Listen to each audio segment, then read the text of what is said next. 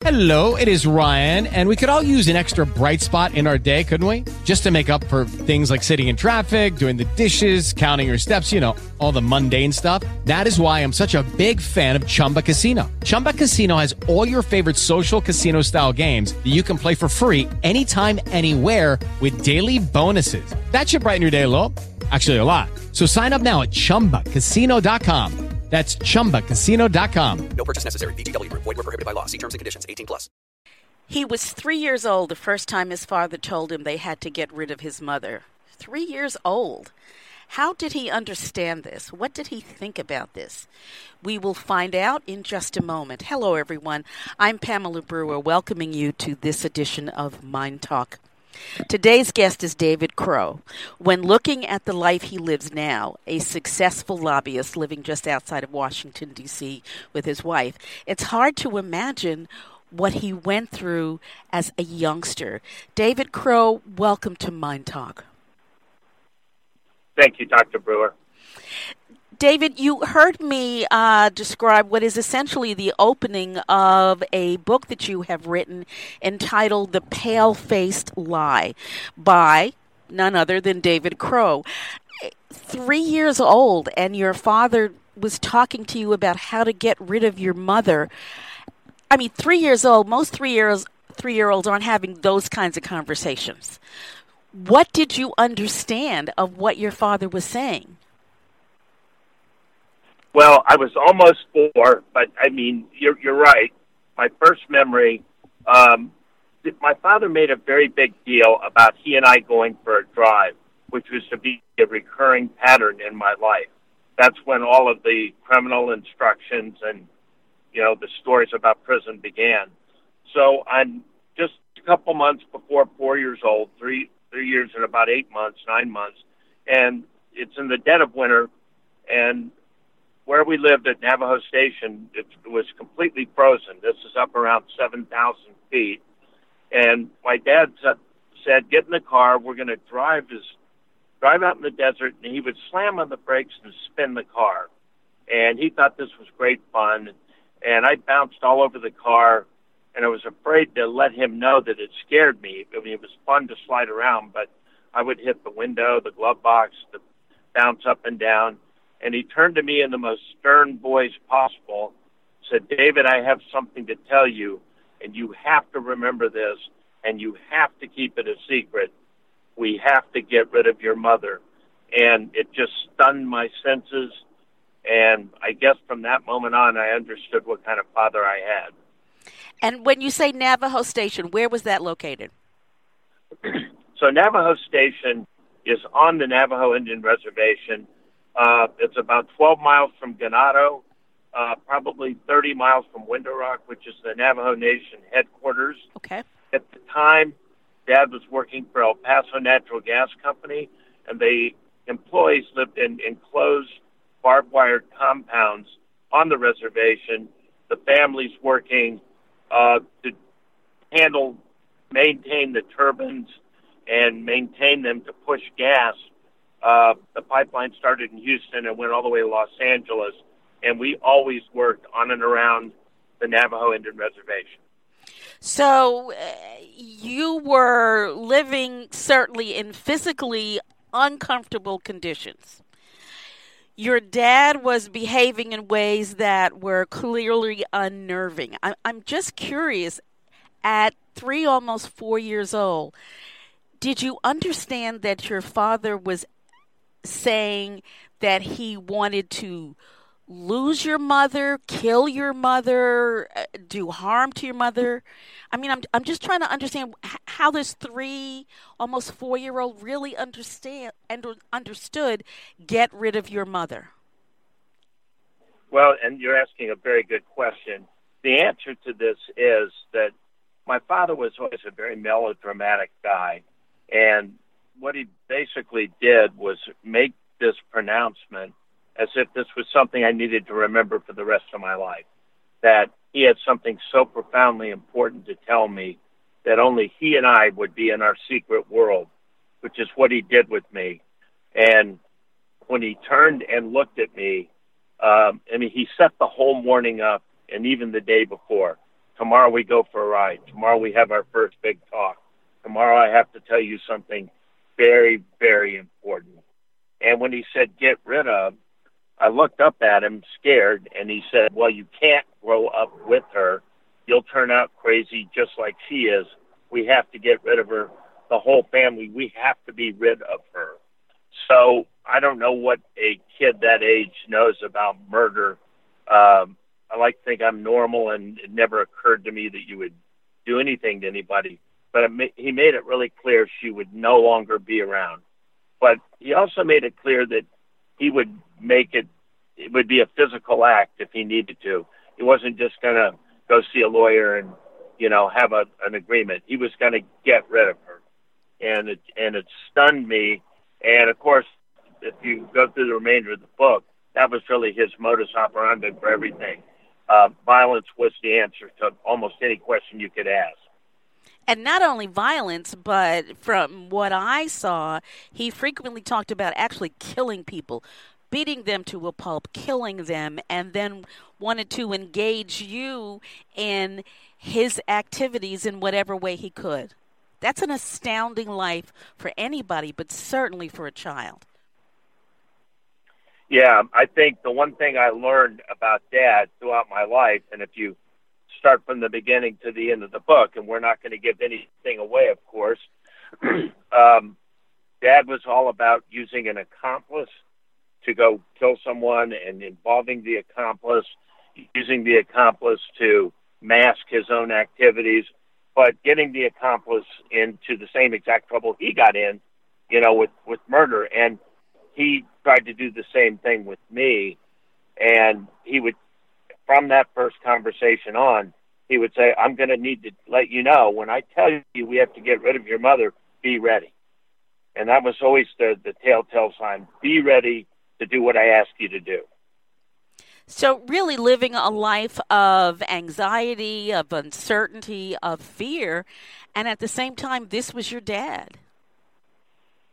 Yes, and coupled with a very mentally ill mother who was very, very needy, who wanted me to be the head of the house by the time I was 10.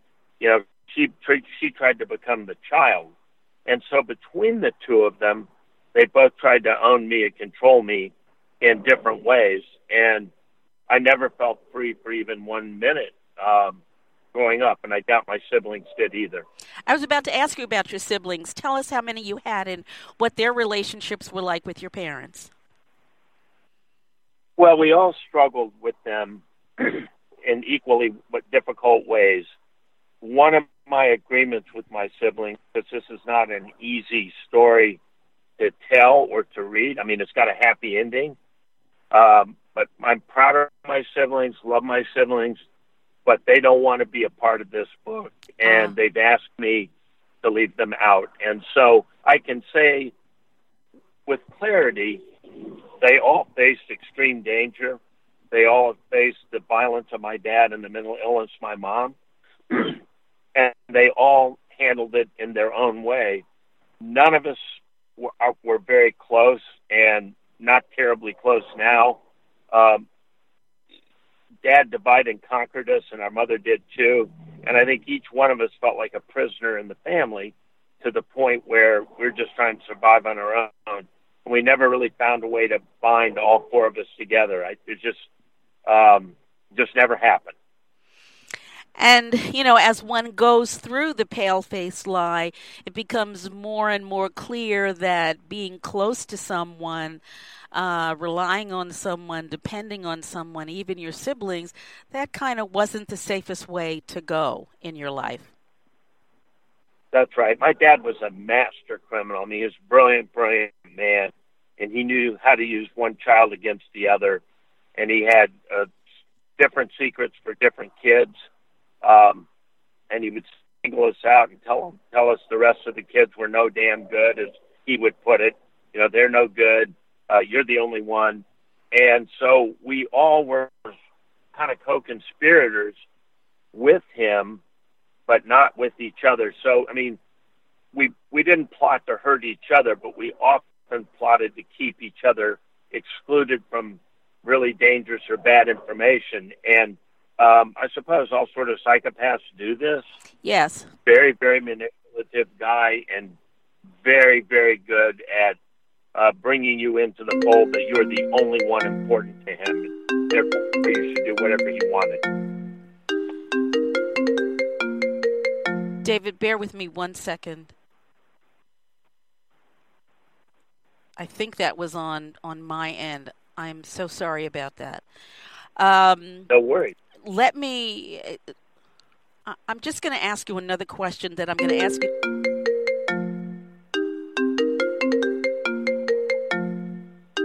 Dr. Brewer? Yes, I'm here. I'm waiting for the machine in another office to turn itself off. Would it, if I turned the car off and called you back in 1 second, could I do that? Absolutely. Absolutely. Okay, I'll call you right back. Okay. I thought you turned that off, Jim. Obviously not.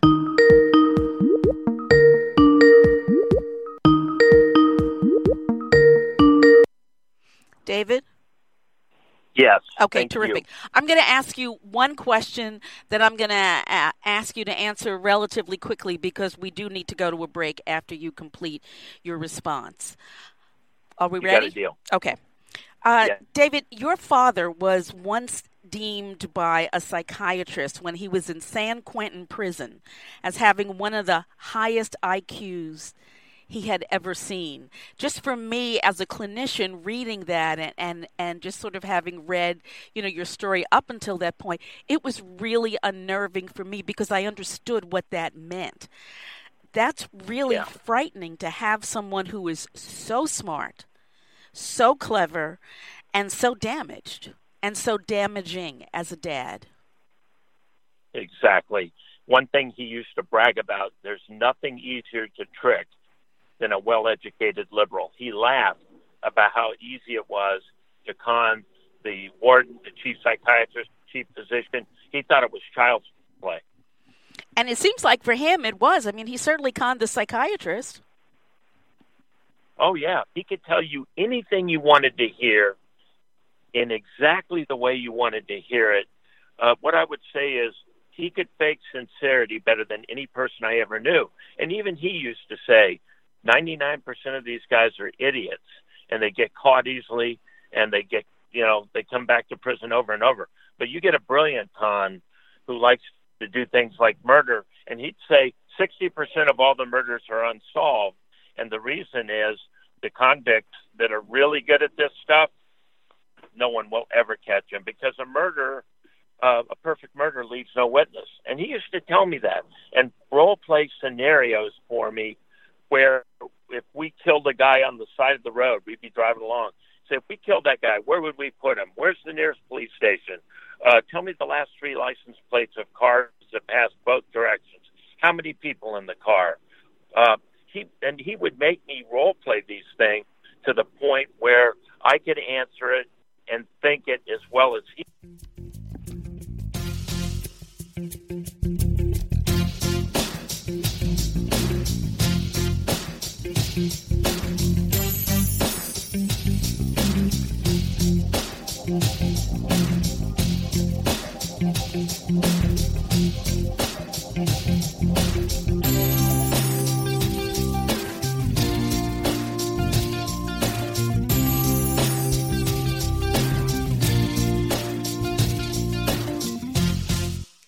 David, an important part of your story, I think, important in terms of understanding what your life was like, was your dad's devotion to the fact of his life and your lives as being Cherokee Indians. And in fact, when you were having some difficulties in school, with your hearing and your vision, your father pronounced that Cherokees had perfect hearing and vision and essentially ignored the recommendations. Right. What he basically was saying is I was a defective Cherokee, and it was my fault.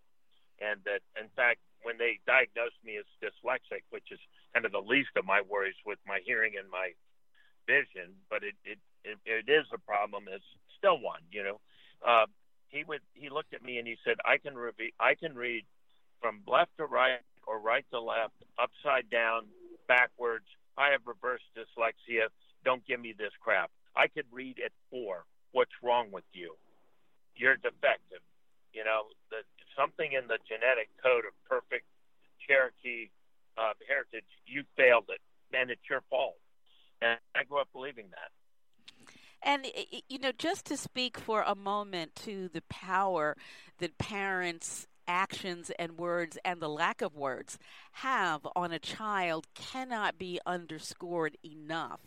So on the one hand, you were your dad's sort of cohort in crime, and on the other hand, he used to tell you that you were just stupid and that's just all there was to it. Exactly. So I was either the smartest or dumbest person in the world. And at school, I was always dumbest. I could never do anything on time. Didn't get through testing quick enough. Never could complete a test in an hour.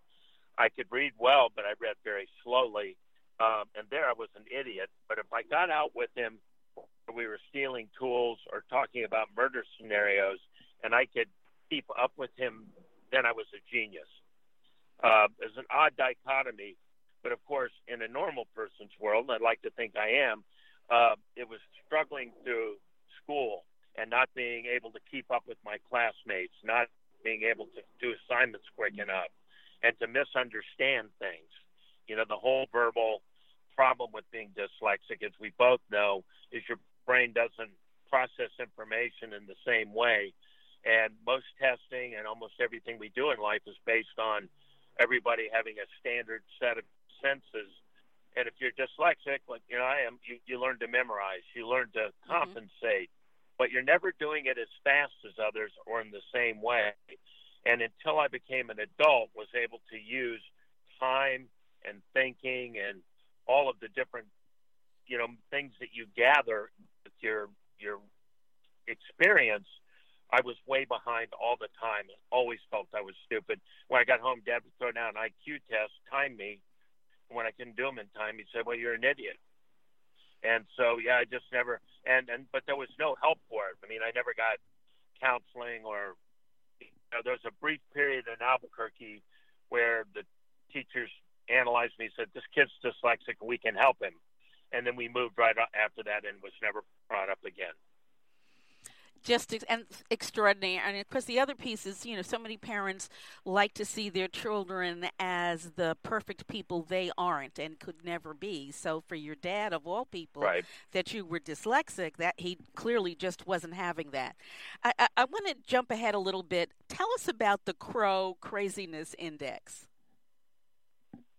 Well, part of my personality and part of what got me through life is, when on the reservation, most of the places we lived were very, very isolated, and you had to use I had two things at my disposal: my imagination, and I read every single thing, no matter how long it took. I was a prolific reader from the first, second, third grade. I read everything I could get my hands on.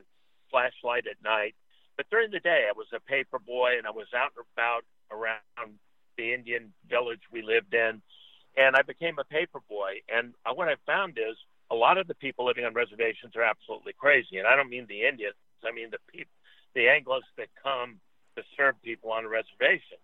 And so we had missionaries that were very, very odd. We had socially inept people that couldn't make it anywhere else. We had paranoid people.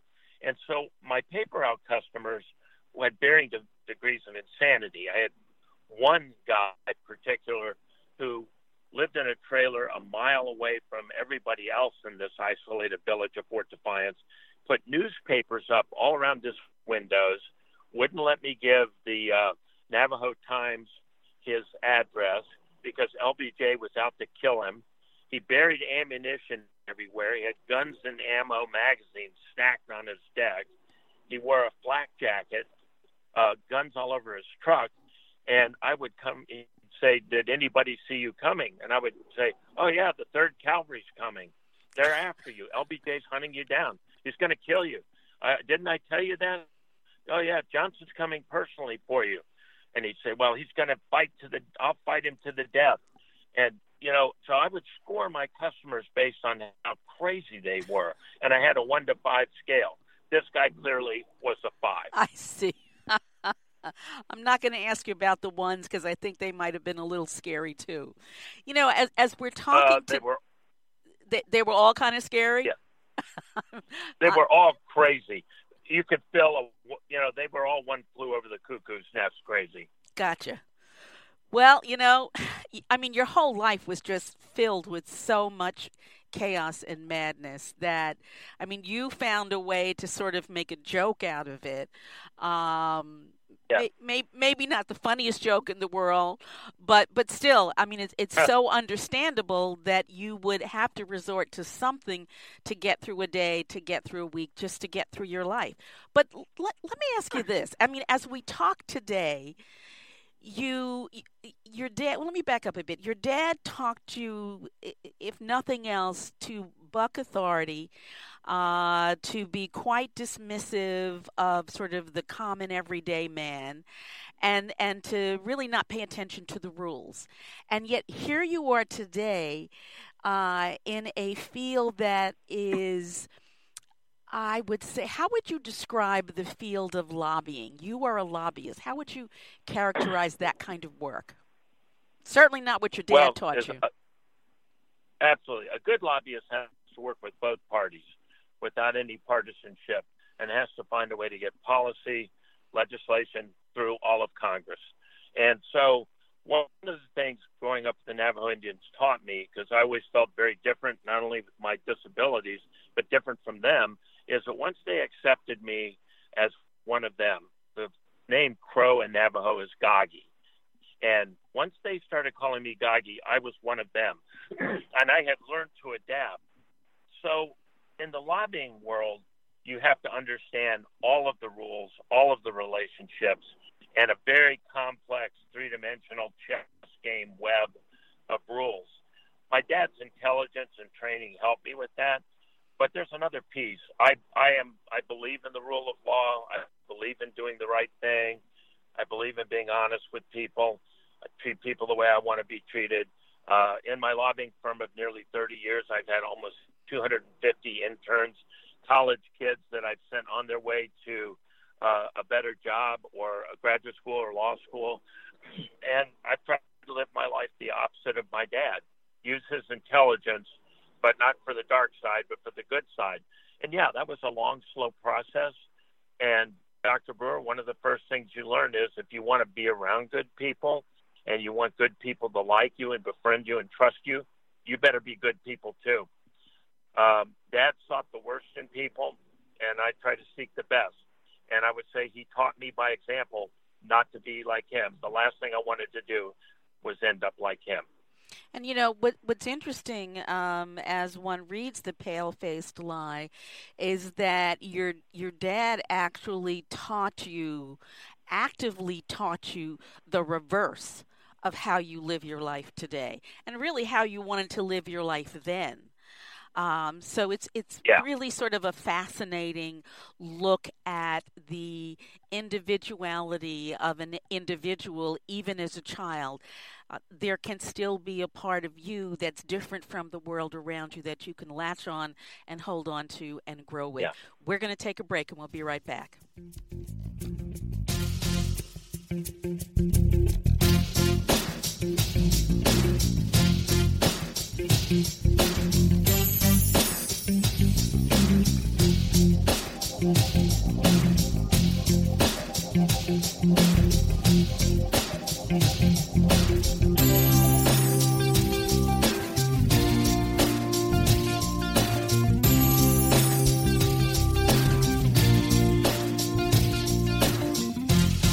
David, part of the proceeds of The Pale-Faced Lie are going to go to a women's shelter in Albuquerque. Why is that? Well, I thank you for asking that question. There was a period when I was 10 years old. My father put my mom in a mental institution. Their psychiatric evaluation. He thought that he'd never have to come back for her. obviously she came back and he had to pay for it. Then he decided that the only way to get rid of her was to just flat move while she wasn't home. And what he did, and I don't want to give away my book, but he cut her brake linings, and he assumed she wouldn't know that. And where we lived at the time, Gallup had very steep hills, and he assumed that she'd hit her brakes, it wouldn't work, and she'd be killed. Well, as fate had it, thank God, she was so afraid to drive down those hills, she drove all the way around town at 10 miles an hour, something no one else would do. She tapped her brakes. They failed. She went to a gas station. The guy fixed her brakes for free and told her somebody was trying to kill her. So to make this story complete, she drove to Albuquerque, New Mexico, where she remembered a person's name, a man named Tom Collins, who she knew was a philanthropist. She knew he was a person who was going to help her. She was homeless. She was sleeping in her car. She finally connects with him. He got her a room. He got her clothing. He got her food. He got her a waitress truck shop job. He got her legal help. He saved her life. So one of my missions is to find homeless shelter that I wish was available for my mom. It wasn't then. And to support it, send it money, publicize it. It's the Barrett House in Albuquerque. One of the things I would tell my reader is that homeless women have a variety of problems, and often it's a brutal husband who's trying to kill them or hurt them. They generally don't have the job skills that they're going to need. Oftentimes they don't even have their birth certificates, driver's license, anything. These women need a tremendous amount of help, and often they're with their children, and those children need help. The Barrett House takes care of people. Their goal is to get them in, get them to their feet, and back out in society. I can't think of a higher calling, and I do this in honor of my mom. I could not agree with you more that so many of these women are without any resources whatsoever and without the internal awareness that they deserve the help that ultimately you're trying to ensure is available to them. David, how does one get information about you, the work you're doing, and about the Pale-Faced Lie? Thank you for asking, Dr. Brewer. You can go to davidcrowauthor.com, and there's a variety of things. But I would ask my reader, after you look at the Pale-Faced Lie and take a look at what it's about, shift over and look at the Barrett House and look at the kind of work it does. And at davidcrowauthor.com, you'll find all of the things I've been doing, how I've been promoting the book, and how I've been trying to promote the shelter.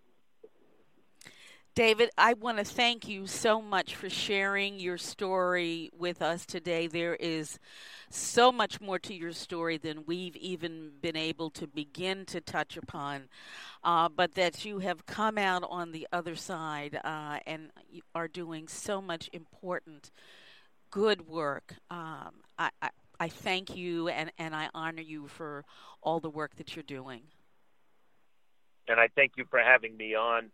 And I thank you for reaching out to people the way you're doing on these very important subjects that I think a lot of people in society really aren't that aware of.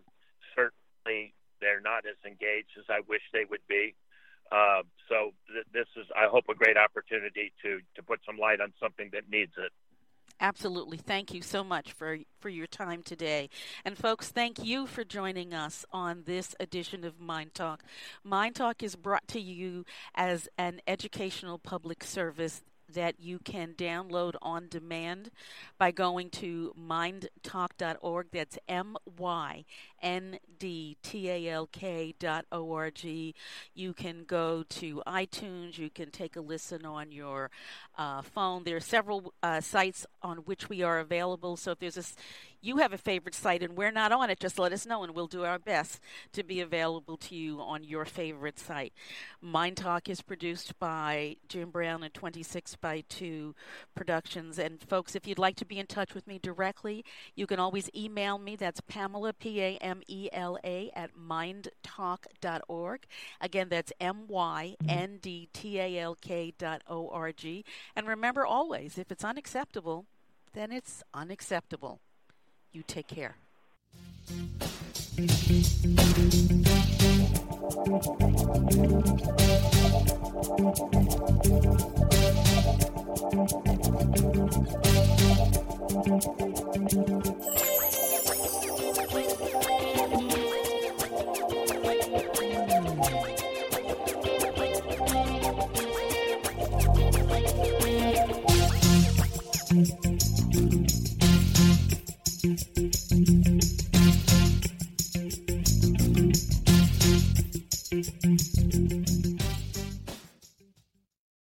With the Lucky Land Slots, you can get lucky just about anywhere. This is your captain speaking. We've got clear runway and the weather's fine, but we're just going to circle up here a while and get lucky. No, nothing like that. It's just these cash prizes add up quick. So I suggest you sit back, keep your tray table upright, and start getting lucky. Play for free at LuckyLandSlots.com. Are you feeling lucky? No purchase necessary. Void where prohibited by law. 18+ terms and conditions apply. See website for details.